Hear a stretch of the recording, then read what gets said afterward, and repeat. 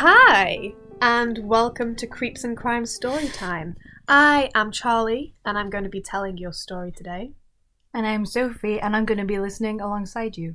So today we're going to go back to Phoebe Handsjuk. We've got part 2 is ready today. I am so fucking excited to share this with you.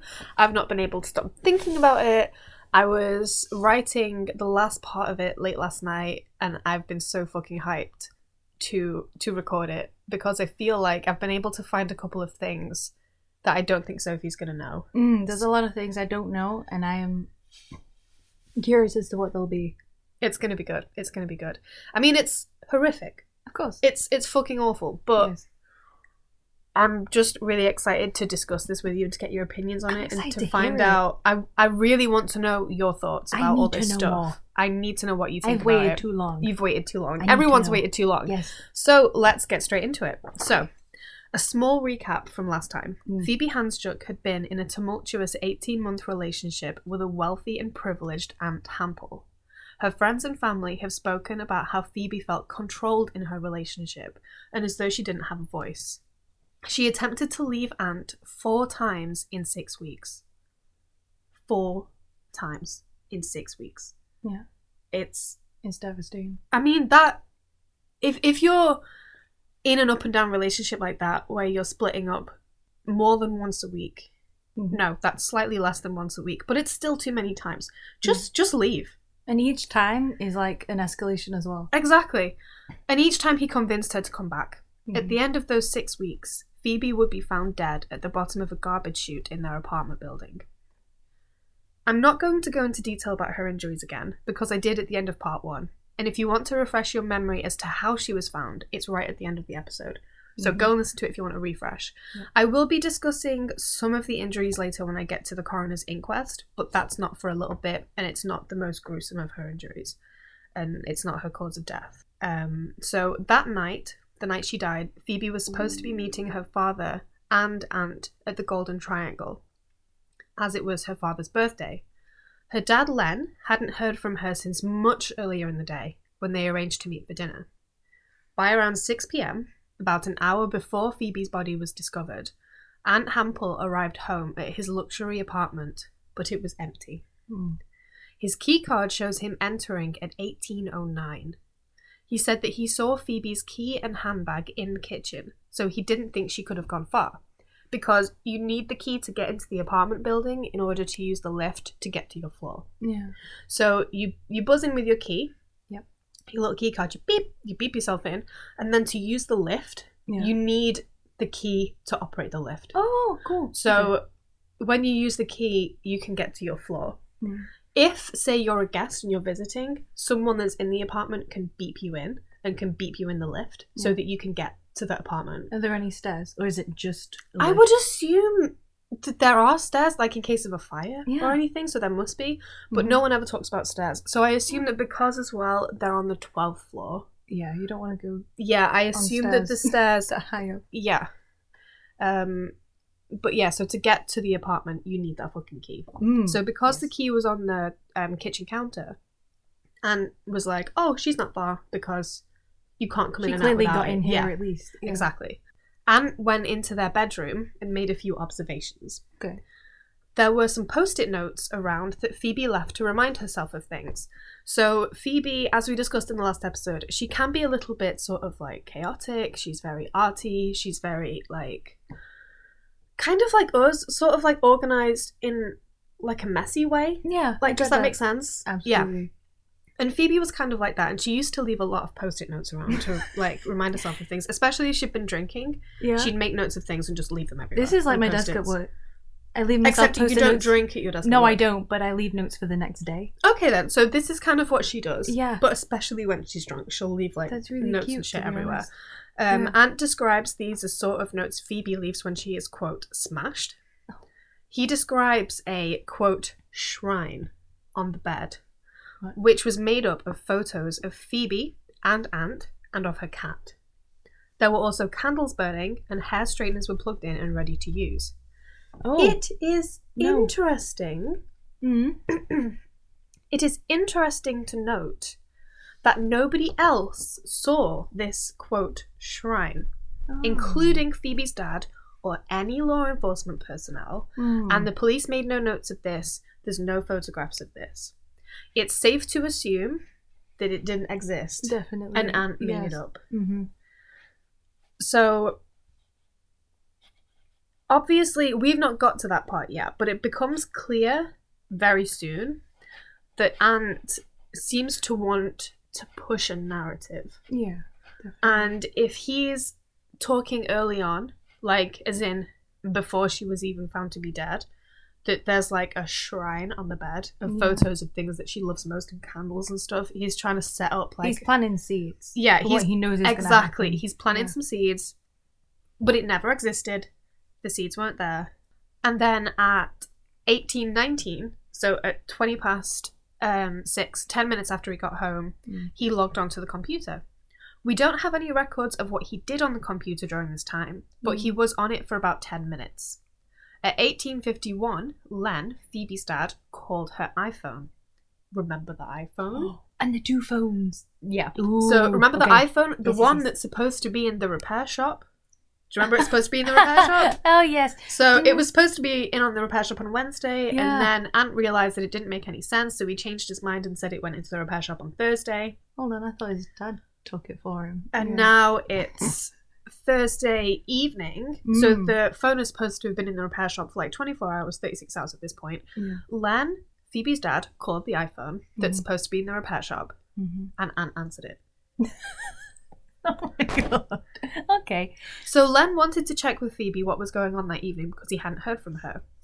Unsurprisingly, Aunt Hampel disagrees with this statement. Of course he does. So he says that instead, at 18:52, which is 1 minute after Len said he called Phoebe's iPhone, he said that at 18:52, he called Len from his own mobile, absolutely unprompted, Yeah. for no reason. He just wanted to call around and see if, like, Phoebe's with her parents. So it's not only a huge coincidence that he would think to call Len just 1 minute after Len said he called him, Yeah. all by himself, just of his own volition, just, yeah, I'm totally going to do this. And I definitely didn't get a call on this phone that I'm not supposed to have and make a call back from a different phone. That's not what happened. Do you think he was panicked if he called him back then on his phone? What? He didn't. There's no proof that he's done anything wrong. There's no proof that he's done anything illegal. We're not suggesting he's done anything wrong. We're just saying that maybe, like, you know, if he was like, this phone's supposed to be repaired and it wasn't getting repaired, I told him this. Maybe he's like, whoops, it's not getting repaired. I don't know. I should look responsible and I call wasn't. them. We weren't there. We don't know. You know, alleged. We have no idea. Allegedly. It's also interesting to note that Len has actually supplied phone records, which prove that what he said actually happened. So we know that Len called the iPhone that was supposed to be in the repair shop 36 hours ago and Anna answered it because it's on the phone records. It's literally there. Yeah. And unsurprisingly has not produced any records and has absolutely nothing to back up his claim whatsoever. Does he disagree with the records as well? Yes. Yes. Yeah. While on this phone call, Len was worried as Phoebe never missed family get-togethers. Aunt paints Phoebe as an unreliable alcoholic, but the reality was far from that. And the reality is, from the family, that Phoebe was always there for them and she would never have missed out on a chance to spend time with them. Len suggested that Aunt report her missing, and Aunt didn't want to. He said that the police wouldn't listen to him when 48 hours have passed anyway, so there was no point in even trying. Which, everyone sort of heard of this 48-hour rule, and it is sort of a bit of a myth. But to say there's no point in even trying... That's ridiculous. That's ridiculous. No. Even if you got a no, you'd still try. You only know if there's no point in trying if you know there's no point in trying. Yes. And that's what I'm saying. It's very telling. So after hanging up, Len started calling around other members of the family to try and figure out where she was. Her mum and brothers also say that they received these calls and they passed on the message to other people that might have seen her. So from Len, it started going outwards, trying to figure out where she was, and nobody had a clue. So while Aunt Hampel was chilling in the apartment by himself, using the computer, doing a whole lot of not much, he ordered takeout for himself. Well, okay. Just bearing in mind, he has plans to meet his girlfriend and his father-in-law for dinner that night, and he orders takeout for one. Oh. From the restaurant they're supposed to be going to that night. That Yep. I can see you having like a stroke trying to process this. He sounds like he's cancelled the night. He's just like, I'll have a chill night in by myself because there's no one else to be with. He's decided, like, before 7 p.m. Meal for one. Plans are off. Meal for one. That's so... If someone that I was... suspicious. Of course it is. What it is. But if you want to keep up a good front, don't go ordering takeout when for someone that you quote-unquote love is missing. Exactly. But then this is also the same person. If everything is expected to go ahead, why would you order a meal for one when you are due to eat with company in that same place? Yeah. If you are expecting that Phoebe and Len were going to have dinner with him at the Golden Triangle later that night, why would he order takeaway for one person? To me, that is it's completely circumstantial. It's the most circumstantial thing in the world. Yeah. But for me, it's one of the biggest things in this. It's such a red flag. It's so telling. And damning. And I'm just going to let that sit in your brain for a moment. While I go to the next page. A little marinate, a little percolate. So when the takeaway arrived, the delivery guy called Ant saying that there might be a delay. He was trying to get close to the building, but there was a large emergency services presence and asked Ant what was going on. Oh, wow. Ant obviously had no idea what was going on, and he headed downstairs to come and get his food and see what the commotion was. One of the police officers present explained to Ant that a young woman had been found deceased, and Ant, after coming home from work to find that his girlfriend wasn't around, immediately suggested that the body might be his girlfriend as she was missing. He told the officer straight away Phoebe was depressed. He explained about the medication she was taking and told the officer, I've been at work all day and I was checking up on her constantly. Oh, wow. So, obviously, if a police officer asks you about information to identify a body, that's the sort of thing you come up with. You don't say what colour hair they've got, how tall they are, what they look like, what they've been wearing. You immediately go to, oh my god, she's really fucking depressed. Yeah. And I'm a good boyfriend. Yeah. But, yeah. So after he did leave out, though, like, the similarly useful information, like her favourite colour and the dream she had the night before and all that stuff. He didn't mention that. After a bit of back and forth, the officer managed to get some actually useful information out of Ant, like her tattoos and piercings, like identifiable things, which is actually helpful, so well done, officer. Yes. Ant showed the detective a photo of Phoebe, who confirmed that she did look like the person who was found in the compactor room. At this point, some police personnel go and inspect the apartment, and it has been documented here what they found inside. Ooh. The police also make notes of the sticky notes around the apartment, and they also find some broken glass and blood on the floor. Blood was dotted around various places inside the apartment. It's very interesting to note here that there was also blood on the computer mouse. Remember, Ant was using the computer earlier that evening? He was. I don't know about you, but if I came home and my husband was missing, there was blood and glass on the floor, blood on the computer mouse, I wouldn't just go on the computer as though there was no blood on it. Yeah. I'd be like, report him missing. It's not just that, but like, if you come home, your partner's gone, there's blood on the computer mouse. Yeah. I wouldn't use the computer because I'd be like, oh no, that's blood. That's gross. Is gross. That my husband's? Oh, yeah, fuck. It would be like, why was he? Like, did you not notice when he put his hand on it? Like, oh, that's sticky. Yeah. And then he just kept using it for 10 fucking minutes. Allegedly, I may have put this here. Lol. Oops. I had to be careful then because I was like... Allegedly. Let's just take a shot every time we say allegedly, or if we say that something is interesting. Yes. Because I'm going to say that a lot of things are interesting. We'll need it.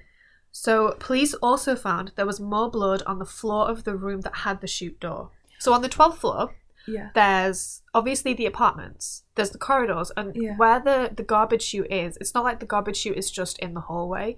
So, there's like a little room that you go in that has the chute. So, you go in the little room, you open the chute, you deposit your garbage bags inside, and you close the chute, and then you do whatever you want. That's good in a general sense, so that neighbours don't have like a garbage chute smell. Yeah, and it's not like the clanky sound if it's outside your... Anyway, that's not related. So the blood was on the floor in that little room. Yeah. It was also found on the handle of the door that went into the room. There wasn't a lot done to collect this evidence, and I don't believe that this blood in here ever got tested to see whether or not it belonged to Phoebe. Which is fucking... That's... like... shit. It's shit. It's shit. It's shit. It is shit. It's what it says on the tin. I think very it's shit. poor police work. Yeah. Like, how can you, like, document it but then not do anything with it? Exactly. It's like, I'm just going to say that this is blood, but I'm not going to collect it or test it or do anything other than say, I mean, it probably wasn't, but it could have been barbecue sauce. They didn't test it. They don't know. They didn't have a lick to find out. I mean, maybe they did lick it and that's how they know it was blood. Yeah, they're like, not barbecue can't put sauce. This in the report. It's barbecue. This barbecue's delicious. So while all this was going on, Ant called Len to tell him the news. Len then called around the rest of the family. He told Phoebe's brother Tom to come to his house because he couldn't bear to tell him over the phone. You can't even imagine how difficult and how horrific that would be. The whole family was worried sick, and this was just about the worst news they could get. Yeah. Phoebe's mother was outside near her car at the time she got her phone call, and she fell to her knees and just screamed. Like, she was just screaming hysterically on her knees. And her partner Russell, who's the one that Phoebe had the heart-to-heart with just a few days previously, had to physically pick her up and carry her into the house because she couldn't walk. And, yeah. None of the family could just wrap their heads around Phoebe being found in the garbage room by the bins. Like, how could she have ended up there? Yeah. None of them could figure it out. Can I just... You know the phone calls that were made? Yes. Is there any record of what was said specifically? Not specifically, I don't think, because phone records don't record your conversation. They just record the times that the phone calls were made. So was it Ant making these calls or Len? No, so Len called around. So Len is Phoebe's dad. Yeah. And he called around to let everyone know, hey, have you seen Phoebe? Ant says she's not at home. Mm-hmm. We're supposed to be going out tonight. Have you seen it? And then that all drifted out as like a ripple, right? Yeah. And then Ant called Len to tell him, hey, Phoebe's been found in the garbage room. She's dead. And then Len then called everyone else. Right. Because it would be interesting to hear how Ant worded that. I don't know. And I don't know if it's ever been... none of it's being cleaned up. He clearly... Yeah, I've not... Well, the fact is that he was like he was just chilling in his apartment for almost an hour. And just was like, I'm just going to order takeout for one. No. I know. So, the police took control of the scene from this point on, and I use the word control very loosely, and you will see why. Okay. A guy called Detective Carrick was put in charge. From the inquest report, we can see exactly where the blood was photographed at this point, instead of it just being observed by the initial officers. So the first observations were literally just them saying, I've observed there is a blood-like substance on the floor in this room, blah, blah, blah, blah, blah, blah. Yeah. And then now that the scene has been officially taken over by officers, the official record is going to be made by like photographing and stuff like that. Okay. So that's what happens now. So blood on the study door frame was found about 10 to 20 centimeters above the middle hinge, and it was tested, and it was tested to belong to Phoebe, and it did. Yeah. Forensic biologist Louise Brown identified blood from the crime scene photos that was present on the mouse pad, and study desk. Ant said there was blood on the keyboard as well, but detectives don't remember seeing this. The blood found here was never tested, but Louise Brown said that based on, quote, statistical probability, end quote, that it probably belonged to Phoebe. So I find a few things weird about this. The first off is that a forensic biologist has said she's identified blood from the crime scene photos. You can't identify a substance from a photograph. You need to test it to find out what it is. Like, when it comes to things like this, there's no, it's probably blood. That's not a legal definition of something. That's not how that works. I was wondering if I'd heard you wrong. No, you didn't hear me wrong. I'm glad. This is just an example. And the fact as well, this stuff wasn't tested. She just said, she literally said, it's probably Phoebe's, and that was good enough. And they just took that face value? Yes. Wow. And that is, like, the theme for this whole fucking case. It doesn't bode well. It does not bode well. So, the broken glass was officially noted by the police. So, they tick off that one. They've noted it. Good. The police assumed. Okay. And I'm using the word assume because that's literally all they did. Yeah. They assumed that the glass was in fact a broken drinking glass. Oh, okay. However, this glass was never collected or tested to see if it was in fact a drinking glass, to see whether it had residue from a drink on it, and no blood was ever found on the glass fragments. So they just left it. They just were like, yeah, you can put it in the bin. It's done. That's dangerous anyway. Regardless of crime scene glass or not. I mean, I don't think in like an apartment full of adults it's like, we can't leave this glass on the floor. If you don't see it though. and you have feet. I don't think that's the point. Yeah, I know. There's bigger issues at play here. But it's just like, there's broken glass. Mm-hmm. They assumed it's from a drinking glass. Yeah. They never actually tested it to put the pieces together to see if it made a glass. That's so stupid. It literally could have been any glass object. They have no idea. This is interesting. There was no liquid found in the area of the hallway where the glass was found. So if, say, it was a drink that had been dropped, there was nothing on the floor. Right. There was a stain of some kind on the wall of the apartment, but of course it was never tested by the police either. Fucking God. Do you know what level the stain was at? Was it nope? If you were stood, nope. Near the skirtboard, no idea. There could be any point on the wall. All I was able to find out, I did look into the stain because I was very interested in it, because I kind of flicking through my notes here, I'm trying to remember, did I come up with, do you know if it was a fresh stain or old? No. So I feel like I'm gonna get to this. Okay. But I want to... But if I don't get to it, and it's not something that I've mentioned, I don't want to then forget about it and not mention it. No, I'll remember it. So I might... Do you want a pen? Right. When we talk about the inquest... Yeah. At the end of the inquesty stuff, will you just remind me about the glass? Sure. Okay. Yeah. Because if I forget, there's a point I want to make. Yeah. Right. And then we'll re-record the episode if we forget. No, we're not going to re-record the episode. It's we'll fine. just splice in the glass. I'll just record a separate bit about the glass and put it in here. It's fine. So, the bins in the apartment were never found to have had any glass fragments in them, suggesting that it was never cleaned up. The bags, and this is important, the stuff that I'm telling you here relates to the point I want to make at the inquest, but we've not got to the inquest yet. Right. So the bins in the apartment did not have any glass fragments in them, and which obviously suggests that the broken glass was never cleaned. It was just broken. The bags at the bottom of the chute, along with Phoebe's body, were never found to have come specifically from the 12th floor.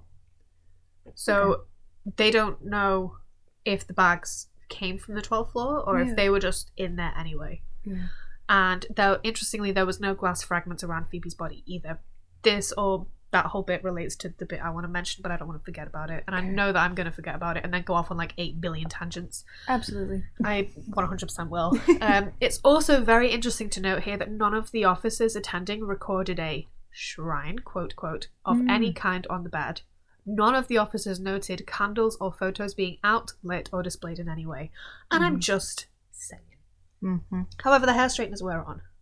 That's such a fire hazard. It's such a fire hazard. I hate it when people leave hair straighteners on. Off. It bugs me. Yep. But it does suggest that if the hair straighteners were on, they were intended to be used. Exactly. Yep. Right, okay. Sorry, headphone users. I got really excited. So it took multiple hours for the crime scene to be fully secured by officers. At 8:46 p.m, after the crime scene was supposed to be secure, police officers noticed that Ant's relatives were inside the apartment. Relatives like his judge parents? Maybe. Oh.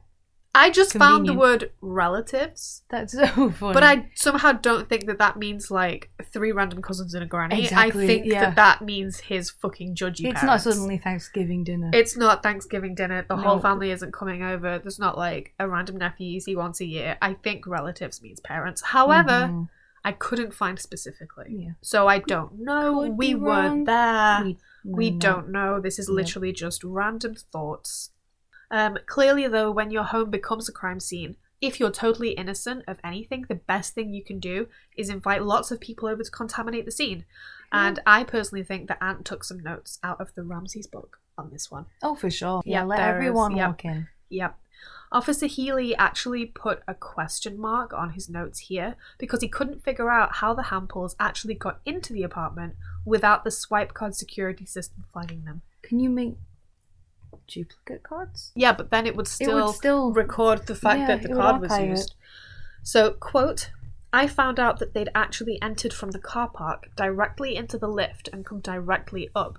I was actually inside the apartment when they just came in through the front door. Whoa. End quote. Ooh. Which means that it's possible for someone to get scary. in. Yeah, it means that it's possible for someone to get in without it being flagged.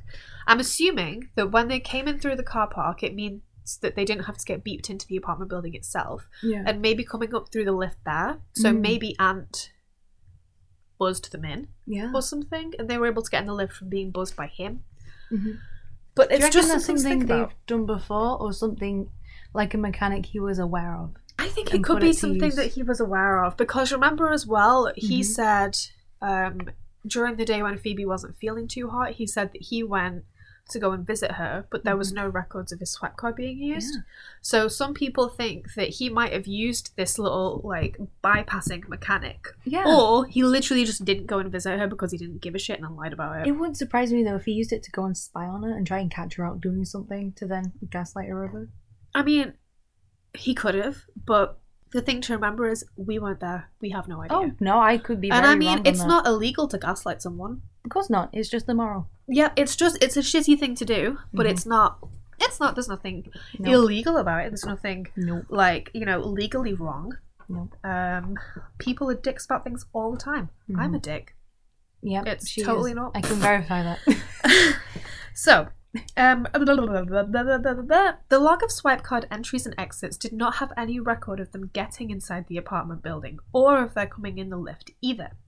This is obviously a flaw in the security that we have mentioned earlier, but also, how was there not a police officer stationed outside the apartment to keep people out? That's a point.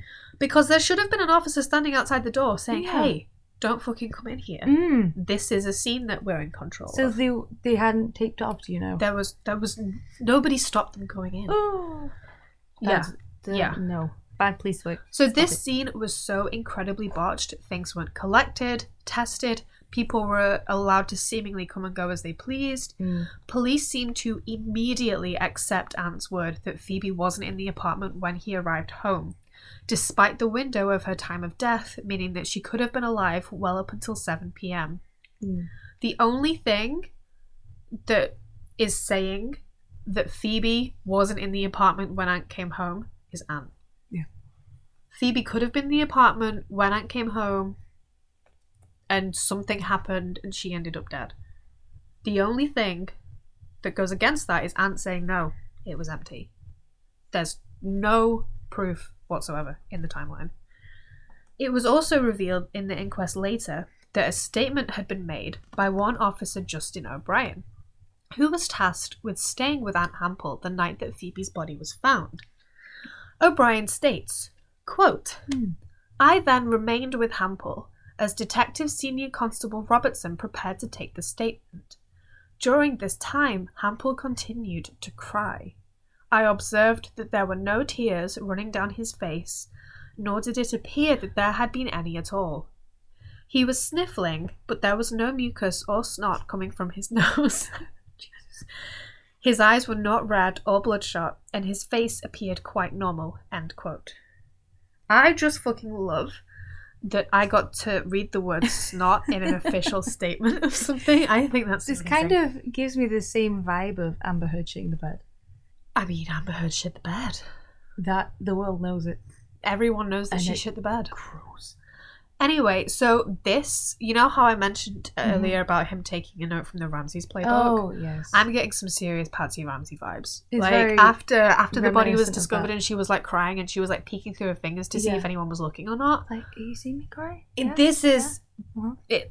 obviously, the thing is, everybody reacts to grief differently. And people can behave strangely when they're in shock. I'm sure people have done weirder things than, like, dry cry when they're in shock.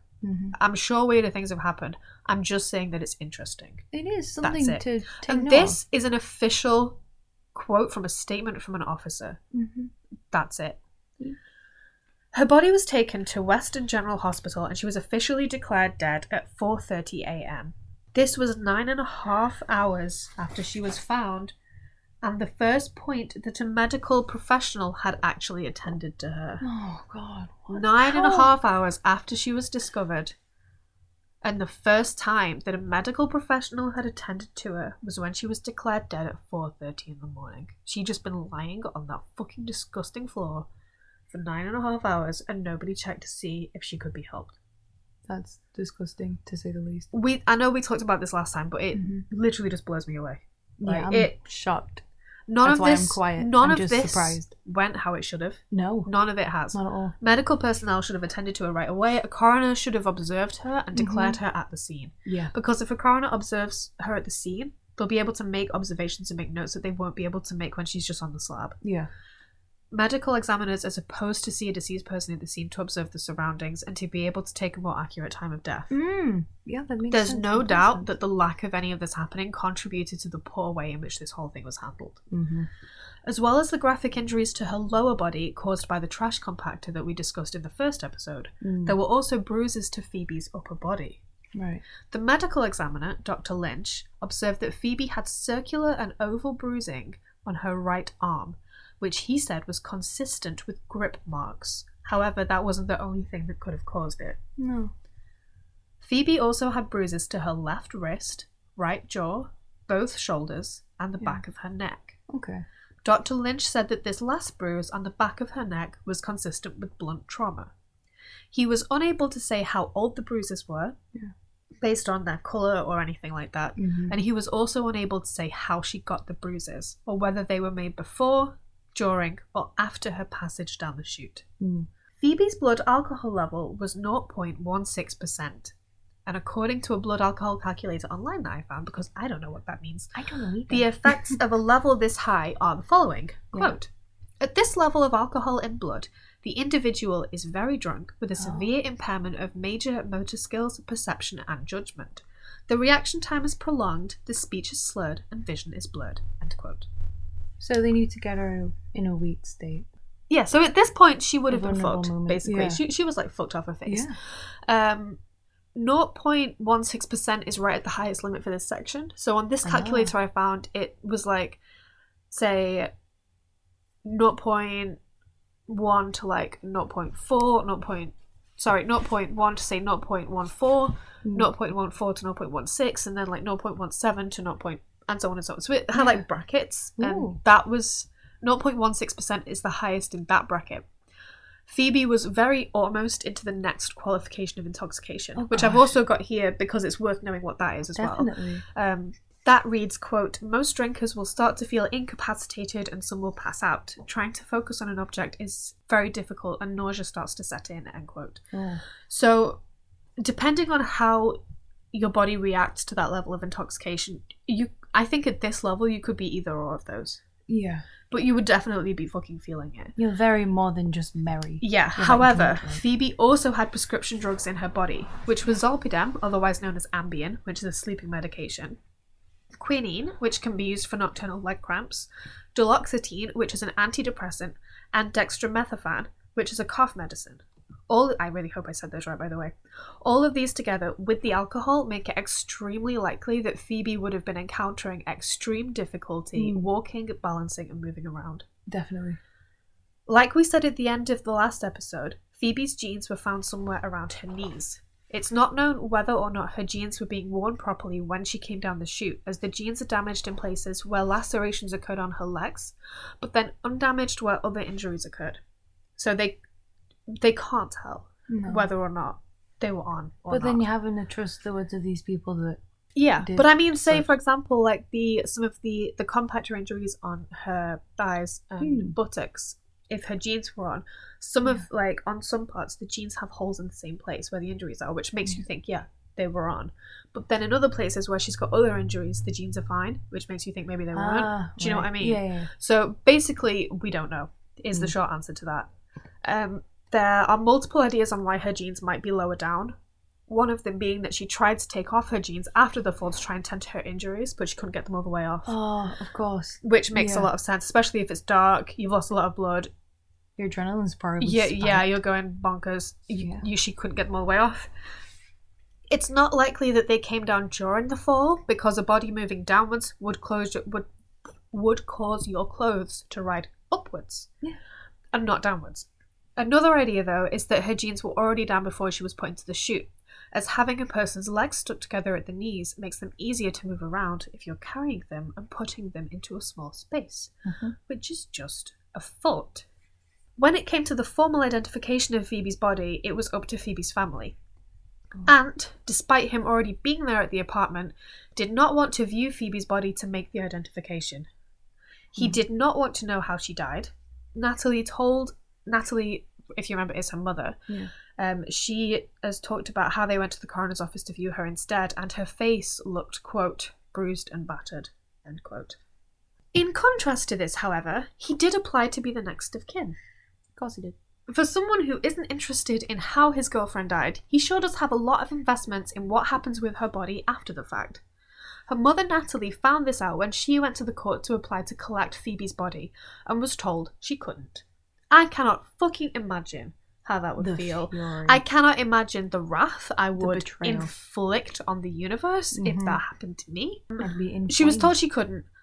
And this is interesting. The very first time that Natalie met Aunt's stepmother Felicity Hampel, who was the county court judge, if you remember, it's very interesting. Yeah. The very first time they met, Felicity told Natalie that the law meant that Aunt was Phoebe's next of kin. Oh, God. Can you imagine that being your first meeting with this fucking woman? Jesus. No. I would... How can I put this? I would not have been as gracious as Natalie. No. She handled it like a bad bitch. Good. I would not have. No, I would not either. Yeah. In the end, after some back and forth, Aunt Hampel allowed Phoebe's parents to take their daughter's body. Wow. Okay. So he allowed them. Yeah. This is not a married couple. They have no legal basis together as a couple. They hadn't even been casually dating for 2 years yet. They were on and off again more times than anyone could keep track of. And she was worried about the idea of getting engaged to him. And supposedly, according to the law, he was the senior next of kin. I find that incredibly hard to believe. That's backwards and most likely bullshit. 1000% agree. It wasn't until the 6th of December, which was 3 days after Phoebe died, that the police bothered to get in more people to look at the case. Usually this happens much faster, but the first few critical hours were lost completely. There was no CCTV on the 12th floor at all, and CCTV from other areas of the apartment building was never collected. I know. The managers of the apartment building told police that the footage is going to overwrite itself. They want to hurry up if you want it. They were telling the police, come and get this shit. It's going to record over itself. Yeah. And the police were like, Nobody ever bothered to get it and it's been lost forever. Wow. Yep. So there was probably shit on that tape. It's a shame that they didn't just make copies of the tapes themselves. You know, I don't know if they're legally allowed to do that, though. I don't know how that would work. That would be so frustrating. Imagine looking after it, being like, this is going to be overridden, whatever, and just having to let that happen. If it's illegal to do that. It took 10 days for the apartment managers to be interviewed and have their statements collected. 10 days. And it gets worse. Wow. The people who would have been able to confirm Aunt Hampel's alibi, like the people who worked for him, were asked to provide details of his statement between 4 and 11 months later. And none of the police spoke to the manufacturers of the garbage chute to see if Phoebe could have even fit in there. There's a lot of, like, your face is so and blank. It's definitely just how much influence, you know, your parents can have when they're in high positions of life. I mean, there's no proof that happened here. Sure, but simply, like, knowing that they're in the building. Yeah, I mean, it could be that, like, this is all just, like, I'm literally just word vomiting. Yeah. Like, brainstorming right now. Obviously, we're not suggesting at all that George and Felicity Hampel have done anything. But I suppose maybe if a hotel manager knows that this person's a Supreme Court judge, they might behave differently. Yeah, it's knowing that, because, I mean, that doesn't mean that, say, George Hampel, the Supreme Court judge, has ever done anything wrong in his life, but simply by being there, he could influence the behaviour of others. Exactly. Which, I guess that could happen. Same for the policemen if they're not used to seeing. It's true. It's all true. Crime scenes. So we mentioned earlier that Ant went on the computer when he arrived home for 10 minutes, and there was blood on various places on the computer itself. Well, it turns out that police did not seize the computer. They always seize the computer. They didn't seize the computer. No, take it. Take it. No. Computer, keyboard, mouse, hard drives, go. They always did. Take it. They did not seize the computer. The computer was never seized. We have no idea about anything to do with the computer because it was never seized. So we don't know if it's like congealed blood or dry or sticky. Well, I mean, that never got tested. That never got collected. That never got tested. The computer itself never got seized because, like, obviously normally you seize the computer because you want to look on it to see what's on there. Yeah. Nope, never happened. I see the files in the computer. The files are in the computer. So pissed off. It never happened. Also... Shame on them. Also, by the time the family of Phoebe collected the computer 4 months later, there were no sent emails on Phoebe's account whatsoever. Every single email that Phoebe Handsjuk sent ever had been deleted. That doesn't happen by itself. No, it doesn't. No, it does not. So going I'm not on there? sure if Phoebe's family collected the computer or if they just were able to, after 4 months, get into her email account. Do you think they were allowed it? Oh. So 5 days after Phoebe died, Ant made a post on Facebook seeming to double down on the narrative that he had been spinning since before he even knew that she was dead, that she had committed suicide. On Facebook, he wrote, quote, "For those of you around the world who don't know the sad news, my partner Phoebe struggled with terrible depression most of her life. She took her own life on Thursday to ease her pain, to be at peace. There will be a memorial next week." End quote. Oh, boo-hoo, Aunt Hampel. So it's also interesting, like, when you realise that this post was made before any official cause of death had been revealed by the police or the coroner's office, and it was not his place to make this announcement. I'm guessing that this is also out of character for him to make such Facebook posts like these. I have no idea. I have no idea. I genuinely don't know. So it's not like he was on Facebook frequently. I think he was on Facebook frequently because he's an events promoter, so he would have been doing lots of networking and shit. I think he probably did have quite an online presence, but I don't know. I'm literally just speculating. Okay. But it's the fact that he's injected his own baseless opinions and narrative. He's once again making attempts to taint the opinions of others who are just learning about this news. So her death is being treated as fucking weird right now. Like, there's investigations, the police are involved, and he's going online saying she killed herself. You don't do that. I'm shaking my head. You do not do that. No. One of Phoebe's old school friends, Alicia Carvel, said that Aunt Hampel is the one that told her what happened to Phoebe. Wow. So she had an interview with the Sydney Morning Herald, and she said, quote, "He said something about the garbage chute and the irony that she thinks she's garbage. He alluded to that fact that it was suicide without the details," end quote. I definitely think that that's him bragging in a way that he finds it funny. He just needed to say that to someone. That's immediately just what I hear from that. I mean, I don't think that you can say that. I can't say that he finds that funny. Yeah, you can't say that. However, because you don't know that. Oh wait, I think. No, what I'm gonna say. Funny. No, please stop saying that. Allegedly, interesting. It's interesting. It is interesting that he has a shit sense of humor. We don't. Okay, right. I think. Please stop talking. Sorry. So, to try and fix that, I think that, say, obviously I've never met Aunt Hampel. No, I don't know what he's like. Yep. He could be the greatest person in the universe. He could be a boiled potato. He could be anything. I don't know what he's like. No. And I don't care either. I do think that he's kind of a douche canoe, but that's different. I do think, though, that, like, say, people tend, like, psychopaths tend to inject themselves into investigations a lot. And psychopaths tend to brag about things. And They project. They do. And I feel as though someone who, say, like, let's say, example, Ted Bundy. Okay, yeah. He was a psychopath. He was. He was a terrible human being. He represented himself in court. He made all these kinds of, like, shitty statements to people. I feel as though someone like Ted Bundy would say something, if they were trying to cover up what they'd done, they'd be like, oh yeah, she was in a garbage chute because she felt like she was garbage. And I feel as though someone like I feel like that's the kind of thing that Ted Bundy would say. Definitely. I agree with that way of thinking. Yeah. I don't think that's what Anna Hampel meant. No.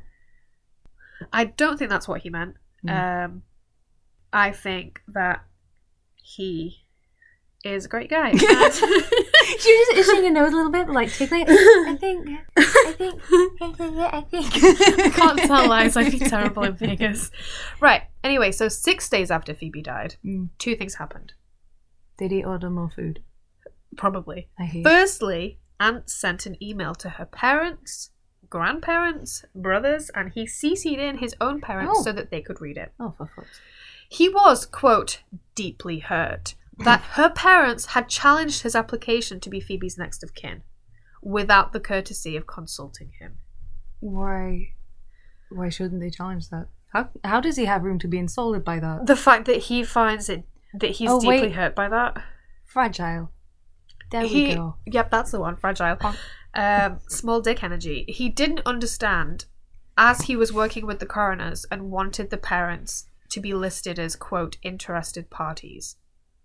He would permit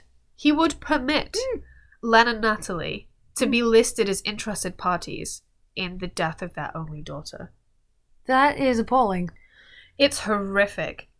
He would also permit Len and Natalie to organise funeral arrangements. He would allow that. He would allow them to arrange their daughter's funeral. He wrote a letter to the coroner defending his position and talked about his pain at her parents' actions. And he said that his pain is nothing compared to what Phoebe's pain would be if he knew that that her parents had taken this course against him. It's very interesting that he's just talking about himself. He's literally saying that her parents wanting to bury their only daughter would be causing Phoebe pain because it's making things difficult for him. Yes. He is actually a shit stain. Sure. And I wrote that in my notes. I wrote, he is actually a shit stain. Yep. He was also pissed. I mean, you can be a shit stain without ever doing anything illegal. You can follow the laws to the letter for your entire life and still be a shit stain. Yeah, you can be like a good person, do bad things. That's not what I'm saying. No. No, because a good person wouldn't do any of this. He understands now.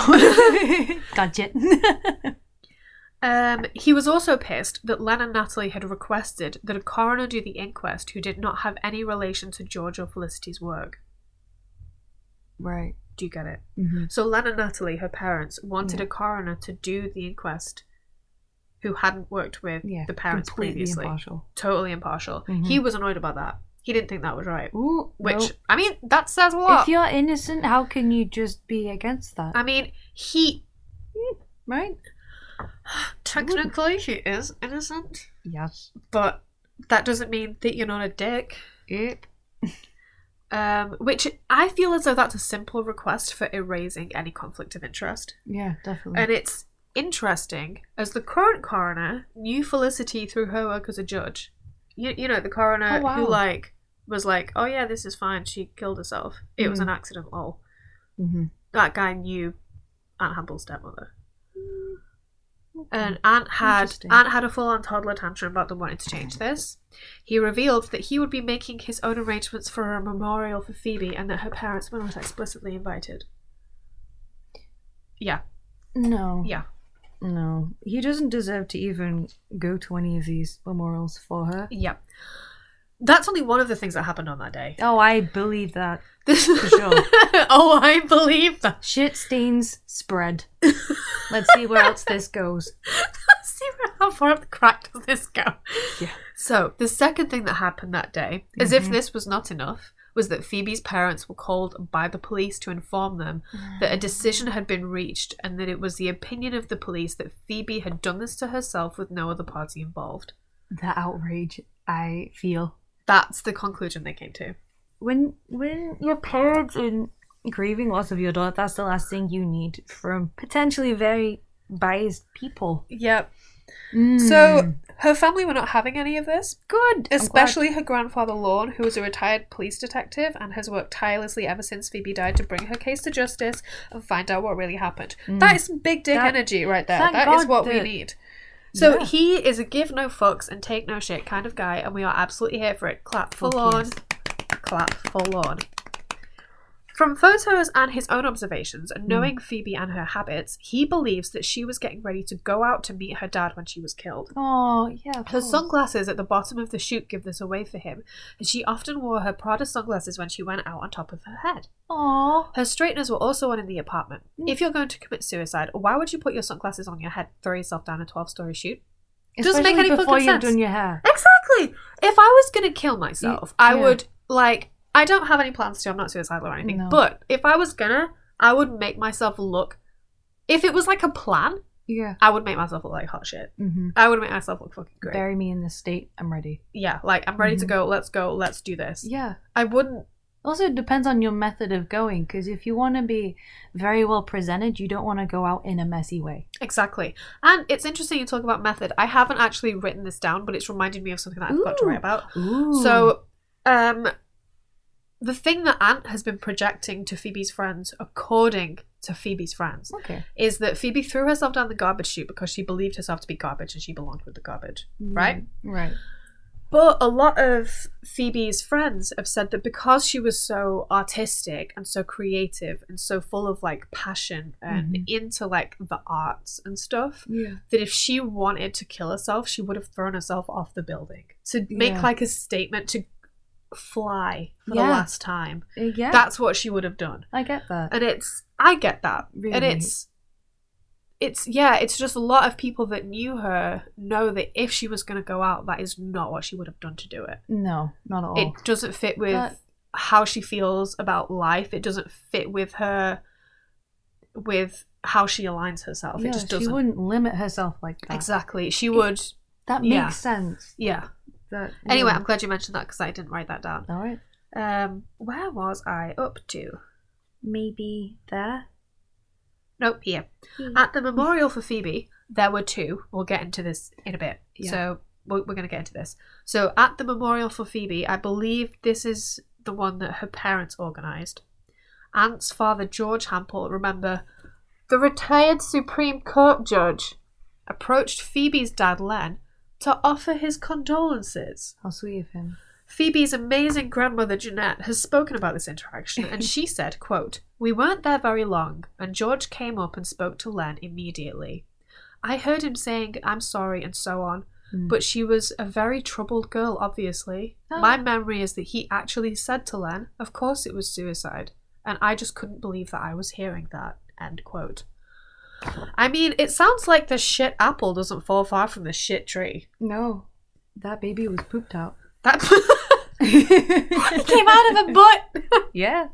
Oh my god. So Len, her father, the guy that had to deal with this absolute joke of a human being, has got a similar recollection of this event, and he said of this, quote, "George was there and he wouldn't look at me. But he kept saying, 'She was depressed, it's a tragic suicide,' and pushed it and pushed it. He said that 3 or 4 times to me, but he wouldn't make eye contact. And Felicity, who was his wife, was right there also, and was sort of giving a little echo of the same sort of stuff. And I suppose we had come there with the purpose of everybody comforting each other, and I'm sorry I bit my lip, but I should have said to him, 'Who the fuck are you to be making a psychiatric diagnosis? Why don't you just stick to what you know?' End quote. Give no fucks, take no shit." This guy, Len, Phoebe's dad, is actually a psychiatrist. Wow. He's actually a psychiatrist. That's and the so audacity of George Hampel just fucks me right off. He actually knows about this stuff. During this period of time, Aunt Hampel and the Handsjuks, unfortunately for them, had to see rather a lot of one another. One of Ant's oldest friends, so this is one of Ant's oldest friends, someone that knows him really well and has known him well for years. Vanessa Levin was around Ant a lot in the early days after Phoebe's death and was in his company for a lot of these meetings between him and the Handsjuks for moral support for him, you know. Yeah. At the inquest into Phoebe's death, the counsel assisting the coroner was questioning Ant and had the following exchange regarding one of Vanessa Levin's statements that she made. Quote, "Vanessa Levin gave some evidence that she saw you would access your Facebook and act normally, and when visitors arrived, and specifically the Handsjuks, you would become very upset and you would cry and curl yourself up on the couch, and she sensed that you were putting your emotions on and off. What do you say about that?" He says, "I think that's completely ridiculous, and I completely deny it. First off, I was accessing Facebook because I had a lot of concerned friends who were contacting me, I was in a state of grief and shock. I mean, it was complete roller coaster. So for someone to observe my behaviour changing, I think that would be understandable, yeah, end quote. I don't know why Anne Hampel's now Valley Girl. Okay. As I was going along, it just felt right. I'll just let this ball roll. I was just going with it. It felt right. So Aunt Hampel, in addition to making himself the next of kin, also had to prove that his and Phoebe's de facto relationship was genuine by getting some by getting some paperwork together involving statements from others in order to close some of Phoebe's accounts. Because, you know, it's his business to close her accounts, fucking asshole. Phoebe's friend Alicia Carvel, who, if you remember, Alicia Carvel is the one that he said, she's garbage. Yeah. That's her. So she said that Ant approached her with a document to sign saying that he and Phoebe were in a loving relationship. He was like, yeah, we loved each other, sign this. I think she's going to burn it before she signs it. And she said, I've got a quote. She said, quote, I was outraged. Good. I would never speak on her behalf, and those words never came out of her mouth to me. I could not answer that. End quote. So this fucking girl was loyal all the way through, stood by her all the way through. That's the kind of friend you want. Yeah, that's the kind of friend you want. Police ruled Phoebe's death a suicide, but the coroner ruled her death a freak accident. Once this ruling was made, Ant immediately put in a claim to recover Phoebe's superannuation fund, which is like a death in service payment for her employer. Ant's father, George, the retired Supreme Court judge, signed a statutory declaration to support his claim. However, go on. George Hampel did not completely tell the truth on the statutory declaration. You have to not which is interesting. It's so interesting. He not only officially declared that Phoebe and Ant were living together for about 6 months longer than they actually were, but he also declared that they were living together before they had ever even met. What? Do you get it? No. Okay, so like they were roommates. They were roommates. How can you? Right. Stop. Okay, let me break this down a bit. There's a lot going on. Let me break it down a bit. So, in order for Aunt Hampel to access all of Phoebe's money, he needs to prove that although he and Phoebe weren't married, they were basically what you would call in England like a common law marriage. Oh, okay. Which is like what me and David had for years, basically, where you live together, you are basically married, except you haven't actually got married. So, but these guys were together, were casually dating for 18 months. Yeah. They were on and off all the time. They were definitely not a common law couple. No. Like, they weren't. That's not how this works. That's not the definition of a de facto relationship. That's not it. No. But to prove that you are, you need to have documents signed by people that can testify that you were. That's good. So George Hampel, who is the retired Supreme Court judge, basically signed on behalf of his son, saying like, "Hey, I'm a badass, famous Supreme Court judge, so you can believe anything I say." And he made a mistake when he was writing it down, and his mistake was that he said that Phoebe and Anne were lovingly living together for like 2 whole years when they hadn't even met 18 months ago. Oh right, I thought you meant they were literally living together. No, they weren't. Yeah, but George Hampel said that they were, when in reality the two had never even met each other. But he accidentally said that, and it just happened to be that if you accidentally say that, it will look better on the form. Yeah. But it was an accident. I mean, everyone can make a mistake. Like, I mean, mistakes happen all the time. People make mistakes. But a retired Supreme Court judge should know better. Definitely, that's a mistake. You shouldn't be making mistakes. No. The death benefit was paid to Ant, which ended up being 113,000 Australian dollars. It took months of arguing, which the family did not need. No. And then in the end, Ant gave this money to Phoebe's brothers. Wow, he actually gave all of it over. I believe so. I'm surprised. But then he was loaded. His whole family was incredibly minted. Yeah, he did was not so need quick to run and get that it. was pocket change for him. Oh yeah, of course. But the fact is that he wanted it. Yeah, exactly. And he went and got it. And it wasn't even just a case of, oh, I'm going to get this. And then say the brothers were like, hey, we could really do with that. And he was like, oh shit, I didn't even think, here you go. It took months of arguing for him to hand that over. Yeah. Just saying, it's very interesting. It's very interesting. There were actually 2 memorial services for Phoebe, which we've mentioned already. Yeah. One was from Aunt's side and one was from Phoebe's family.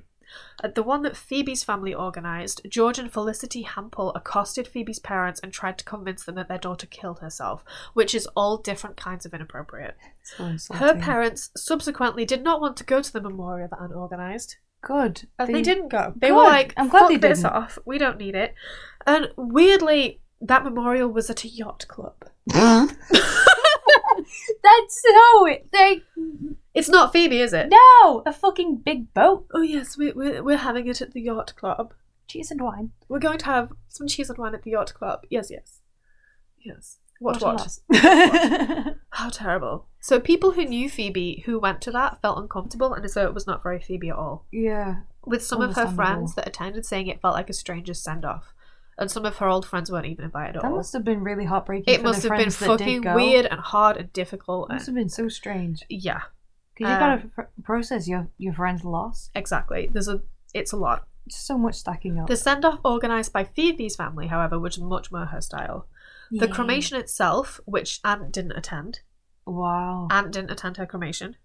That's telling. Which is very telling. That was attended by people who had known Phoebe for years. And unlike Aunt, I mean actual years. Yeah. Like, long-time friends of the family as well. The memorial was very low-key and was by the river in Malakuta and was described as a Viking funeral. It was a warrior's funeral. Oh, I love that. And it was fit to match her creative and fiery personality. Yeah, I got chills. I'm happy. Yeah. I'm happy she got that. So her ashes were put onto a wooden boat, which was handmade by her father. That's incredible. And it was filled with flowers and letters from all her friends. Oh, the boat was lit on fire and pushed out into the river by her brothers, and her family and friends gathered around as it burned. Oh my god. Isn't it just... It's so powerful. Yeah, powerful is it. It's powerful. Definitely. I'm really happy she got that. Yeah. Because sometimes when partners have like the deceased partner, they have control of the arrangement. Sometimes they do like really, and they just ostracize the family, and they they just throw the ashes off a cliff or something. Yeah, and it's but like, Phoebe's family were like, nah, fuck this. But they had her. They had her. I'm so relieved. So before we get into some more hardcore facts, I want to take a pause at this point to just reflect on how beautiful this is. Yes, and to get some good feelings into all of our listeners. So pause this. Yeah. Go make yourself a hot drink. Get a snack. Come back. I like this. And we'll get into some more investigating. Ooh, yay. Okay, so snack time, drink time. Go get yourself something. Interesting. Take a shot. Okay, so is everyone back? Got yourself a nice warm drink? Good. Okay, let's get going again.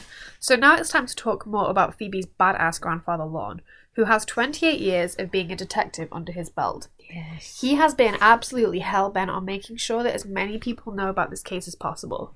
And if it wasn't for him, we literally would not be doing this right now. No. Like, he has been instrumental in making this, like, as huge as possible.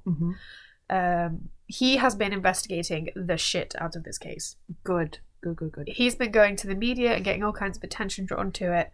And it's thanks to his efforts that we all know about the things about this case that don't make any sense. Because if it wasn't for him, we wouldn't know that this is a shit show. No. We said earlier that Grandpa Lorne was pissed that nobody realised her sunglasses and hair straighteners looked like she was getting ready to go out. He thought it was weird that her bruises were dismissed and the blood around the apartment. Aunt's staff weren't questioned for almost a year. The CCTV wasn't taken. The computer wasn't seized. The fact as well that she wrote journal entries every day and didn't write a suicide letter. That was dismissed. And nobody made sure it would even be possible to commit suicide by going down the chute. No. The police suggested that Phoebe dropped the glass herself. This is what... You know how I said remind me about the thing? I found it. I did write it down. Oh, good. Okay. Okie doke. So the suggestion by the police, and also what the coroner said in the inquest, basically the law enforcement people said they had this idea. Literally, it's nothing more than an idea. They literally invented this scenario from their butts. Okay. So they said Phoebe dropped a glass herself and was cleaning it up. She cut herself in the process, which is why there was blood everywhere. And then she put that in a garbage bag to take to the garbage chute.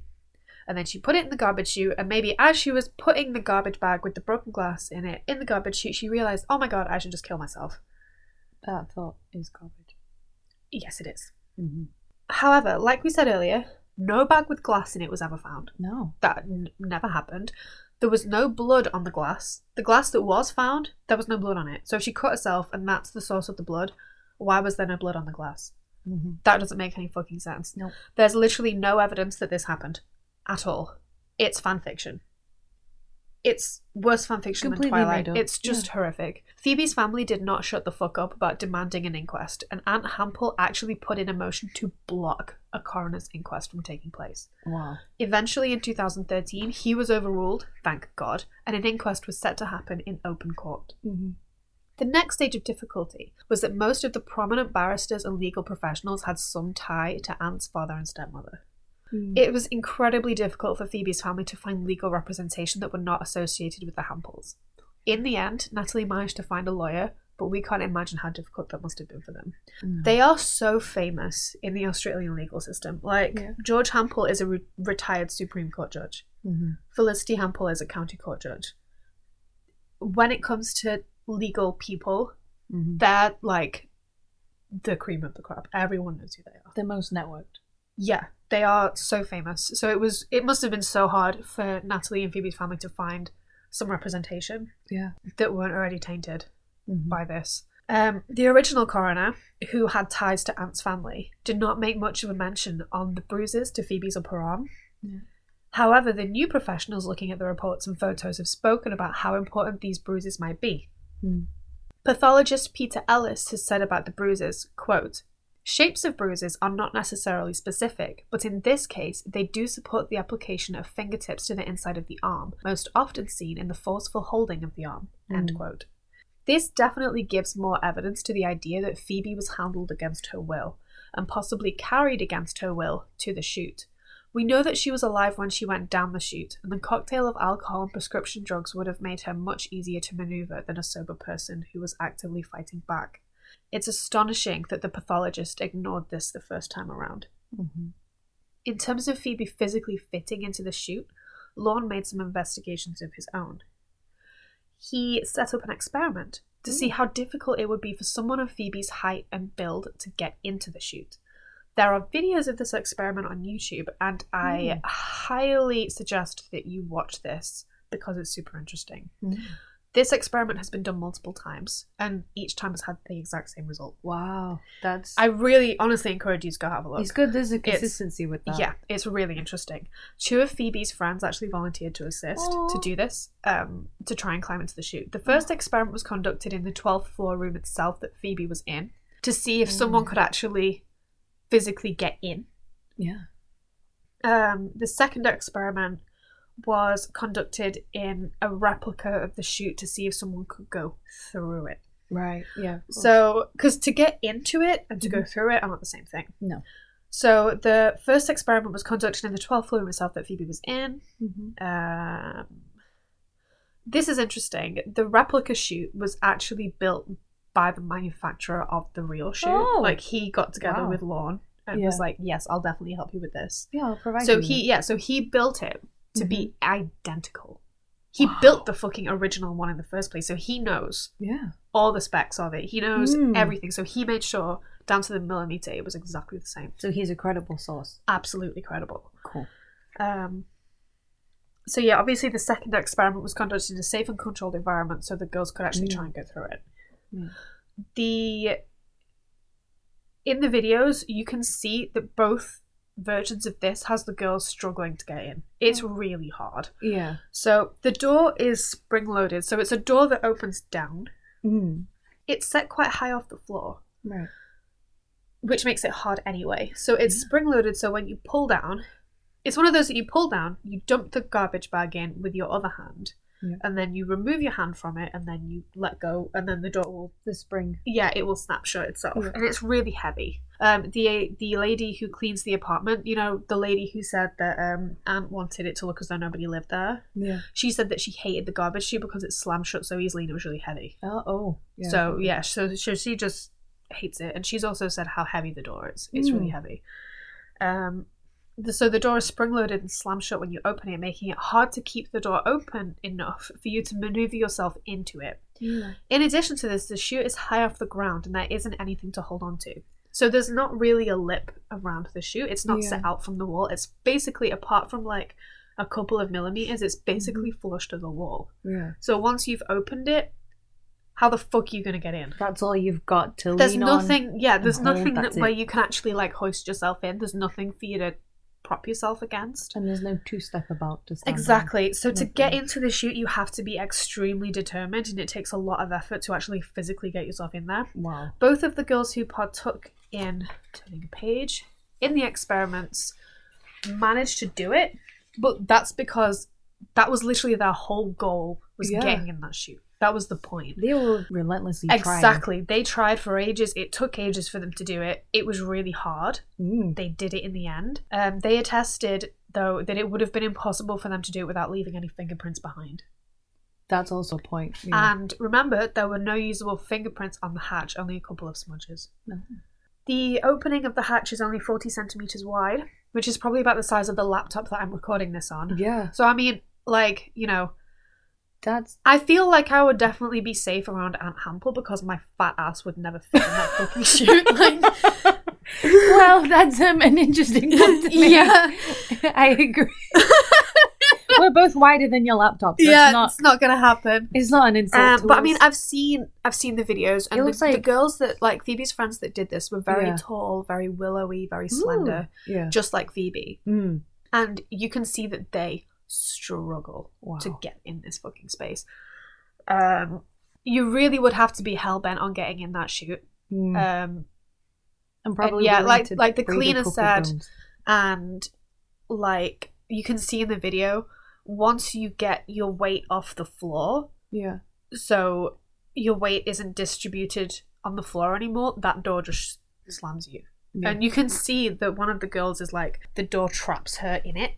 Oh god. So she's like stuck there. Yeah. I did read that Lorne conducted a follow-up experiment. I couldn't find a video of this, but I read that he conducted a follow-up experiment to see how difficult it would be in comparison to deposit a limp body into the chute. For another person to put a limp body in there to see in comparison.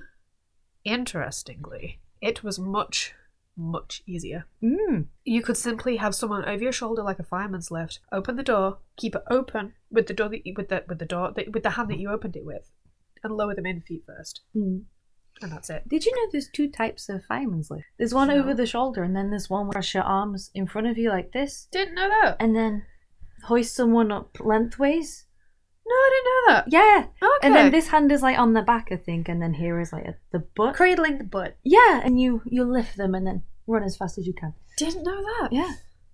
Cool. Sorry. I wonder if I'll ever need that information for a pub quiz or anything. Maybe. Probably not, because I heard that when I was listening to a case. So I love it. I didn't know that. So there were a few disappointing and mysterious results surrounding the technology involved in this case, which we already know a couple of them, and it's not really a fucking surprise to anybody. The inquest in 2013 requested the CCTV hard drive from the apartment building. So even though the footage would have been written over like 48 hours and the hotel managers were like, hey guys, you want this? And the police were like, eh. The inquest in 2013, 4 years later, were like, hey, so give us the hard drive anyway, and we'll see what we can do. The hard drive got lost. So it mysteriously went missing and could never be recovered. The coroner granted access to the hard drive of the computer in the apartment that Anne used within the time frame of Phoebe's death. But then mysteriously, for some fucking reason, he withdrew that access. Wait, hold on. The coroner? Yes. Because the coroner is conducting the inquest. Okay. This is a coroner's inquest. Yeah, I got muddled for a second. That's okay. There. It threw me off. That's okay. This can get really complicated. So he granted access for the hard drive of Ant's computer to be looked at, and then changed his mind. That's suspicious. It's suspicious. I wonder what attributed to him changing his mind. Don't know. Phone records also show that Ant made a phone call to Phoebe's Nokia phone the day she died, which connected and lasted for 13 seconds. Ant denies that this call ever took place, says he has no memory of it, and the Nokia phone, if you remember, has never been found. They can't see you nodding. Oh, yeah. Yes. The police ordered Ant to keep the SIM card to the iPhone safe, the iPhone whose whereabouts have been confusing this whole fucking time. But the SIM card ended up missing and could not be retrieved ever. It's sad.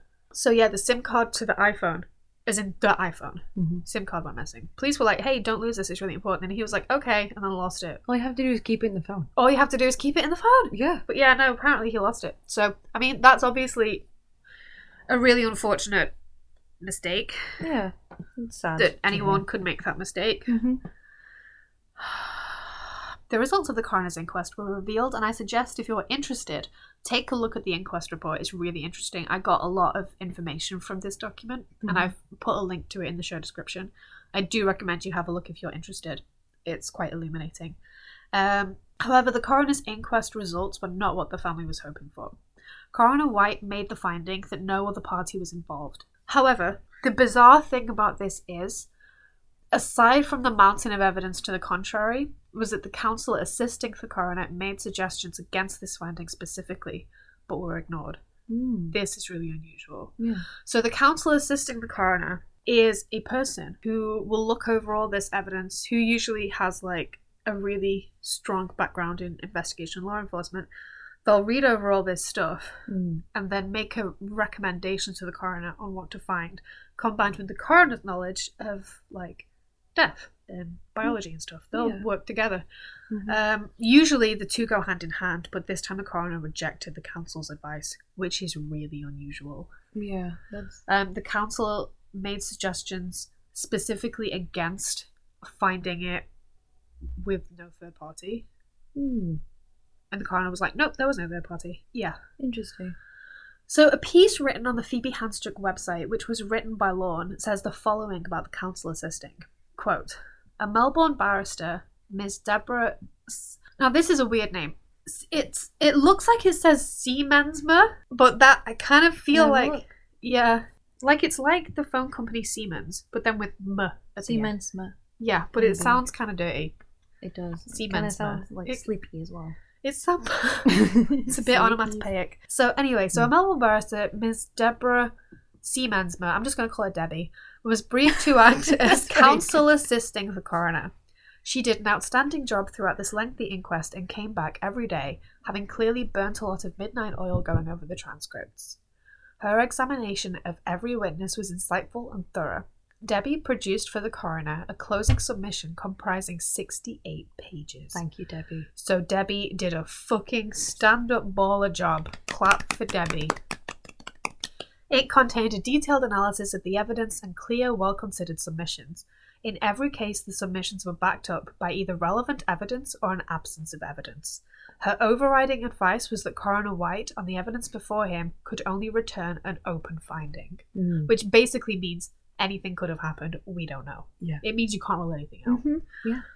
Debbie specifically advised him against making A, a finding of suicide, B, a finding of misadventure, C, a finding of death caused by borderline personality disorder, D, a finding which determined that either that a third party was involved or was not involved in Phoebe's death, or E, a finding which specifically exonerated Anthony Hampel from complicity. Coroner White followed only the first and third of the above specific pieces of evidence by excluding suicide and borderline personality disorder. He deliberately flew in the face of the other three, making no reference, oral or written, to the advice that he had been given or why he chose to ignore it. He made positive findings as to terms B, D, and E above. End quote. This finding was delivered in December of 2014. And the piece quoted by Lorne was written on the website, and that was uploaded in January 2015. The case continued to get media attention, and the 6-part podcast Phoebe's Fall, which we have used extensively for research, and you should absolutely listen to it for a deeper dive on this case. Like, seriously, go and listen to it. That was released the following year. In March of 2016, before the Phoebe's Fall podcast came out, Aunt's sister, Christina, made a post on Facebook. Do you remember Christina Hampel? Yeah. Do you? The one that coincidentally Phoebe looked like over time with the very short hair. Yeah. Yeah. Yeah. She borrowed the nice dresses. Yeah. So that's Christina Hampel, and she made a post on Facebook in 2016 in March. This post was only up for about 12 hours before it was swiftly deleted. But thanks to the fact that nothing truly disappears forever on the internet, we're able to read it from screen caps that people took. Nice. Christina Hampel, who Phoebe used to borrow expensive dresses from and got a matching haircut with, was clearly close to Phoebe. Before we get into Christina's Facebook post, I want to draw attention to something else that happened in 2014 involving Ant's older sister. In October 2014, while the coroner's inquest into Phoebe's death was happening, but 2 months before findings were released, Christina Hampel was arrested by Victoria Police. Oh, wow. Yeah. What? At the time, Ant's older sister was 49 years old, and she was arrested on 4 counts of cocaine trafficking. Oh my gosh! Yeah. Wow. So get the popcorn. This Anything is about to can get happen. really interesting. Yeah. This, according to a statement released by Victoria Police, was, quote, after a long-standing investigation into drug trafficking, end quote. Christina's luxury apartment in South Yarra was raided, and large quantities of drugs and cash were seized. Despite Christina being caught on camera selling cocaine, and the sophisticated police sting into raiding the home, Christina escaped without conviction. Wow. That's, incredible. Interesting. That can happen. Sure. Interesting. Yep. Perfect. That's the word. The judge, Franz Holz, took into account the embarrassment her family. Oh, yep, that's priority. Her family's embarrassed. Who, in the legal profession himself, he must be familiar with, as George and Felicity Hampel are so famous. Christina Hampel was asked to perform 200 hours of community service. So get a job. The Australian media definitely did not sleep on the fact that a Supreme Court judge's daughter escaped drug trafficking. Fucking hell. They did not sleep on the fact that a Supreme Court judge's daughter had escaped drug trafficking charges without conviction. We aren't insinuating that George or Felicity Hampel did anything to get their daughter off, as there is no proof of this at all. But the way that the law works for people of privilege is very interesting. It is. People have definitely drawn comparisons between this instance and the fact that Anthony Hampel was cleared of any suspicion in the death of Phoebe. Now, going back to that Facebook post in 2016, Christina Hampel uploaded a really nice photo of herself and Phoebe, which we're definitely going to be putting on the Creeps and Crime Storytime Instagram page. This lovely picture was accompanied by a caption that was clearly incredibly heartfelt. It read, quote, "In loving memory, I just stumbled across my favourite photo of beautiful Phoebe. I miss you, darling. You are a fragile little flower that no one watered. You and your family were let down by the justice system and those who represent it. I can only hope that one day the truth will come out so that they may have some peace." End quote. The post definitely suggests that Christina knows more than she's been able to discuss publicly. For sure, definitely.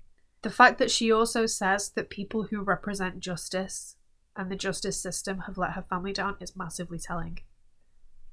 Who represents justice? Just think about it. Like we said before, this post was only online for about 12 hours before it was taken down, but the publicity and attention it received prompted the media to once again give some more attention to the case, and the Phoebe's Fall podcast was made. Nice. After Phoebe died, Ant went on to have a relationship with a woman named Emily Williams, and I've seen it on some sources that the two were actually married. At some point around 2018, the marriage failed, and Ant began to see another woman named Bailey Schneider. At this point, Ant was 51 years old, and Bailey was less than half his age at 25 years old. Ugh. That's gross. What a creep. That's really creepy. I mean, I like older guys. Yeah. I do. They can be hot at times. They can be hot, but over twice your age. It's a no. There's a line. Yeah, it's one thing, I think, to be attracted to somebody who's older, but the older person wanting to get with someone who's over half your age, that's fucking weird. It's concerning. Why do you want that? It's a red flag. Yeah, like, why do you... Like, I get that experience is sexy. Wisdom is sexy. Age can be sexy. But when inexperience and youth are specifically sexy, that's gross. It is gross. That's gross as fuck. At the time, Bailey worked as a model, and she'd recently been on international shoots in far off places like Fiji and Thailand. Ooh, that's cool. We'll put a picture on the Instagram because Bailey's absolutely gorgeous. Yeah. She's really stunning. They had a relationship very similar to the one that Ant had with Phoebe. It was tumultuous, extremely up and down. He definitely had a knack for attracting young women, much younger than himself, who were quite unsure, insecure, and had issues with substances. Bailey liked to drink and was known to take cocaine, and she struggled with issues of self-image. Okay. She didn't share much of her relationship with Ant with her parents, but she did confide in her sister Lily, and Lily and Ant were familiar with one another. Like, they knew about the other. Yeah. Ant ended up calling Lily one day, saying that Bailey was upset about something, and he had received a worrying text message from her.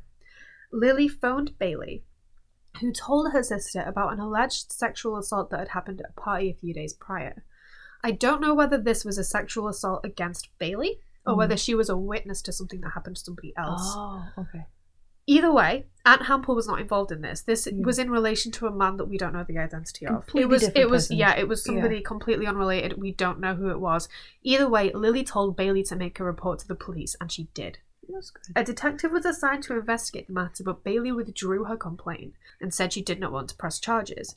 In June 2018, about 9 months into Bailey's relationship with Aunt Hampel, the two attended a barbecue and had a row. The next day, her parents came home to find her unresponsive on the kitchen floor. What? She had a gold cord around her neck, although no hanging point could be found. Her head was resting on the skirting board by the cupboard, and she sadly passed away. I am furious. I don't know how to speak anymore. Yep. Cut this out. No, I'm not going to cut this out. Right? I'm so done. Yep. Where that goes. Bailey was found to have consumed wine and cocaine before her death. Just like in Phoebe's case, there was no suicide note. No point of hanging was discovered. The thing is, I'm just going to say right now, if you're set on doing it, you can hang yourself from fucking anything. Yeah, you can hang yourself from a cupboard, a door handle, something low to the ground. Sadly, it happens all the fucking time. It's a determination. Yeah, you just have to not change your mind and stand up. Yeah. If, physically, she could have. Yeah. But that's not the same thing. No. Bailey's family do not believe she killed herself. So far, I've not been able to find a whole lot about this. There's not a whole lot of information that I've been able to uncover. Yeah. So far from what I've been able to find, there's not been an inquest or anything. From what I have been able to find, the case is still an active investigation. As far as I know, I could be wrong. I'm not sure. Bailey's mother called Aunt Hampel to tell him that his girlfriend had passed away, and he, quote, expressed his sympathy, end quote. Is that it? That's it. The family organised a memorial, and in an eerie mirroring, he did not attend it. Yeah. Like we said in the first episode, neither of us are suggesting that Aunt Hampel's done anything illegal. We're not suggesting he's broken any law. We're not suggesting that he has done anything that constitutes as a crime. I'm not saying that. There's no evidence whatsoever to say that he has. However, it can be said that he is a privileged, wealthy man who has had relationships with much younger, inexperienced, troubled women who have met tragic ends. They have. And that book is closed. We don't know what the future holds for the findings and the death of Bailey Schneider, and we don't know about any future investigations into the, as far as I'm concerned, unresolved death of Phoebe Handsjuk. Yeah. That's it. Wow. That's the last page. That's all I fucking got. Great story, Charlie. Thank you. But yeah, it's one of those with a frustrating ending, but I know when I was looking into this and I discovered that he'd had another young girlfriend who had mysteriously died, and it seemed as though it was going to be ruled a suicide. It's like, wow. Yeah. The parallels are unsettling. Yeah. For sure. Yeah. You know, that much can be said. I mean, there's not a whole lot we can say. I know. I feel like I'm on pins every time I talk. Yeah, I feel like I'm just like skating on thin ice to get like a libel suit. Mm-hmm. I've done a little pirouette just now. A lovely, graceful, legal pirouette. Yeah. But yeah, so that's my story. That's this week's story is concluded. That's everything that I know so far about Phoebe Handsjuk. I forgot something. I forgot to mention it. What? This is... I should have really mentioned this like years ago, because it's like... This is just a little extra piece of information. While the investigation and everything was going on, do you remember the woman that found Phoebe's body, the concierge called Beth? Yeah. So she obviously stayed to work at the hotel. She worked at the hotel. Yeah. And this is interesting. One of Aunt Hampel's staff members, so a guy that worked for Aunt Hampel, kept showing up at the hotel with like gifts, like flowers and chocolates for this concierge, saying, "Oh my god, it's so tragic about that suicide that happened. The suicide. It was a suicide. Here's a gift." That kept happening. That's scary. It's fucking weird. That's really creepy. It's really, really fucking weird. Anyway, I just thought that was interesting. That is interesting. I feel like this whole case is super interesting. But yeah, unfortunately, that's all I know. But I hope you enjoyed the telling of this interesting story. It's been great to listen to. Have you enjoyed being told the story? I have. It's been a journey. It's been a journey. It's been a journey worth taking. Thank you. I haven't decided what case to do next week. I know, Sophie, you've asked that at some point soon I talk about Susan Cox Powell. Mm-hmm. I know that you really want me to do that. Yes. I've got a whole list of probably about 100 cases maybe that I've got written down that I'm going to do at some point. If anyone has any suggestions or opinions as to things that they'd like to hear first, let me know. Let us know. Leave a comment on the Instagram. We'd like to know. We'd love to know. It could be ones that we don't know. It could be ones that we haven't heard of, or it could be something that's on my list, but I think, nobody will want to hear about that. And it turns out that actually that's a short thing. People do want to hear about. So let me know. It might be Susan Cox Powell. It might not be. I haven't decided yet. No. But I feel as though if it is Susan Cox Powell, I could talk about that forever. I feel like it would be like this one where I would start writing it and then realise 10 pages in, oh shit, this is going to be a two-parter. I don't know, I'm a snowball right now. Yeah, I'm snowballing. Oh no, more snow is sticking to me. Every time it's been brought up, you've been very I'm ready to talk about it. Yeah, I'm so ready to talk about it. Get very enthusiastic. I'm so ready to talk about it. Well, thank you for listening. Thank you for joining us. Yes, thank you. For story time. I hope you have a good day. I hope you have a wonderful day, whatever you're doing. I hope you have a wonderful day and that you eat some nice food and someone says something nice to you. Yeah. And that, you just have a good day. Go and be good in the world. Don't be like Anna Hampel. Don't be like him. Yeah, no, but I mean, allegedly? Or... No, I mean just in general, because he's a douche. He is an ass. Don't be like Anna Hampel. He's a living shit stain. Just be a good person. Spread some joy. Compliment a stranger. Kindness is free. Kindness is free. And it goes a long way. It goes a long way. Don't make someone's bad day worse. Because you never know. So, I think I'm going to draw a line in the sand for our weird motivational speech is quotes right now. And thank you for listening. And I'm looking forward to next time already. Me too. Bye-bye.